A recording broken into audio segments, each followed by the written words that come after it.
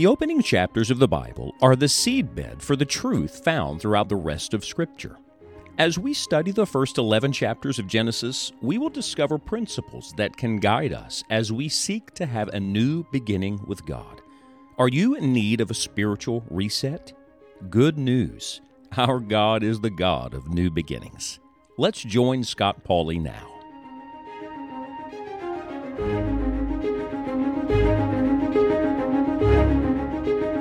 Aren't you glad that our God is the God of new beginnings? You know, I'm frequently reminded, I'm so grateful that I'm not God, and I'm so grateful you're not God, because if we were God, we would wipe each other off the map every day.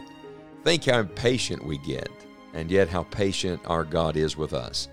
We've come today in our walk through these opening chapters of the book of Beginnings to Genesis chapter 9, and the story of God giving a new start to Noah and to his family, and by default to the entire human race. There is a great new beginning in Genesis chapter number 9 when Noah and his family come off that ark. Let's read just a few verses. And God blessed Noah and his sons, and said unto them, Be fruitful, and multiply, and replenish the earth. And the fear of you and the dread of you shall be upon every beast of the earth, and upon every fowl of the air, upon all that moveth upon the earth, and upon all the fishes of the sea. Into your hand are they delivered. Every moving thing that liveth shall be meat for you, even as the green herb have I given you all things. But flesh with the life thereof, which is the blood thereof, shall ye not eat. And surely your blood of your lives will I require. At the hand of every beast will I require it, and at the hand of man, at the hand of every man's brother will I require the life of man. Whoso sheddeth man's blood, by man shall his blood be shed. For in the image of God made he man. And you, be ye fruitful and multiply. Bring forth abundantly in the earth, and multiply therein. Now, if those verses sound a little familiar to you, it is because much of it is a repetition of what God said to the first man when he created him in Genesis chapter number 1. God blessed Adam when he made him. God blessed Noah when he came off the ark. God said to Adam in Genesis chapter 1, verse number 28, Be fruitful, multiply, and replenish the earth. He says to Noah, Be fruitful, multiply, replenish the earth when he comes off the ark. He looks at Adam and he says, I've given you all of these animals, and I've given you all the herbs, and all of it is for you to enjoy and to steward. And when Noah comes off of the ark, what does God say to him? The exact same thing. Remember, wickedness had grown so prominent in the world that God said, we're just going to start over. Let's try this again. Let's give man another opportunity. Here's a picture of the grace of God. Noah found grace in the eyes of the Lord, and so judgment comes, but judgment is coupled with mercy. So the judgment comes in the form of the flood. Mercy comes in the form of the ark. Judgment came in wiping out mankind, but mercy came in sparing Noah and his family and the human race.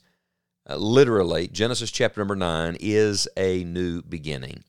And I think this is really important, but every time that God brings a new beginning, you find many of the same elements. Let me show you what I'm talking about, because if you want a new beginning, if you need a fresh start with the Lord, if you're at a place where you say, we've miserably failed, but let's try this again, let me tell you what you need. First of all, God always gives purpose. That's the very first thing God gives to Adam, and the very first thing that God gives to Noah when he blesses them. He gives purpose. Be fruitful, multiply, replenish the earth. May I say to you, you can only find purpose as you discover the divine purpose. You were created by someone for something. You were created by Almighty God, and God has a plan and purpose for your life. Stop trying to find your own way or make your own way. Find God's way. Follow His way. If you want a new beginning, if you want a new start with the Lord, if you really want God's blessing upon your life, as Adam knew the blessing of the Lord, and Noah knew the blessing of the Lord, and all who receive the grace of God know the blessing of the Lord, the first thing you must identify is, what is the divine purpose for my life? God gave them purpose. A second thing God gave them is God gave them provision. Now, this is yet another reminder of how blessed we are, because every time God gives a command, He gives His enablings. Every time He gives something for us to do. He gives everything that we need to get it done. The Lord doesn't just say, be fruitful and multiply, replenish the earth, go to it, good luck. God says, I've given you everything. God said to Adam and God said to Noah, all the beasts of the earth, all the fowls of the air, everything that moves, all the fishes in the sea, every moving thing that liveth, all of the herbs, all the plants of the ground, all of that is for your provision. And so, if you're going to have a new beginning with God, you need to identify God's purpose, what the Lord wants for your life, and you need to recognize God's provision and be grateful, be thankful. Everything we have comes from God's good hand. We're reminded in the New Testament that every good and every perfect gift cometh down from above, from the Father of lights, in whom is no variableness, neither shadow of turning. So, if you're at a point where you say, we need a fresh start, let's try this again, you need to identify God's purpose. You need to identify God's provision. And then there's a third thing that God gave to Noah that is actually unique. It's unique, it's different, it's added to Noah's blessing from what he gave to Adam. What is it? God gave him protection. Now, why would God have to give protection to Noah? He gives a command not to shed blood. By the way, the word blood in our Bible is found 424 times in 357 different verses. Do you know why that is? You know why blood is so important? Because blood is life. Remember, the life of the flesh is in the blood. There's a wonderful reminder here of the sanctity of life in God's eyes. Who cares what you think, I think, anybody else thinks? What does God say? God says life is precious. God says innocent blood must not be shed. And if it is, there must be consequences for that. And by the way, he also gives the reason behind that. He said, whoso sheddeth man's blood, by man shall his blood be shed, for in the image of God made he man. This is very important. That's not just true for Adam. This is true in Noah's day, and it's true in our day. We were made in the image of our Creator. We bear the image of God in this world. Now, fallen humanity, of course, in so many ways mars that image, but we still are the one beings on this planet that bear the image of God, made in His likeness. And that means that life is precious and life is to be guarded, and God says, I'm going to protect it. So, God gave Adam and Noah purpose. God gave Adam and Noah provision, but God gave Noah also protection, and He added this. Why would He need to add it in Genesis chapter 9 when He didn't give it in Genesis chapter 1? Would you like to know why? Because now sin has entered. Because now mankind is fallen. When God made Adam in the garden, he was innocent. He knew no sin. But by the time you get to Genesis 9, there's sin everywhere.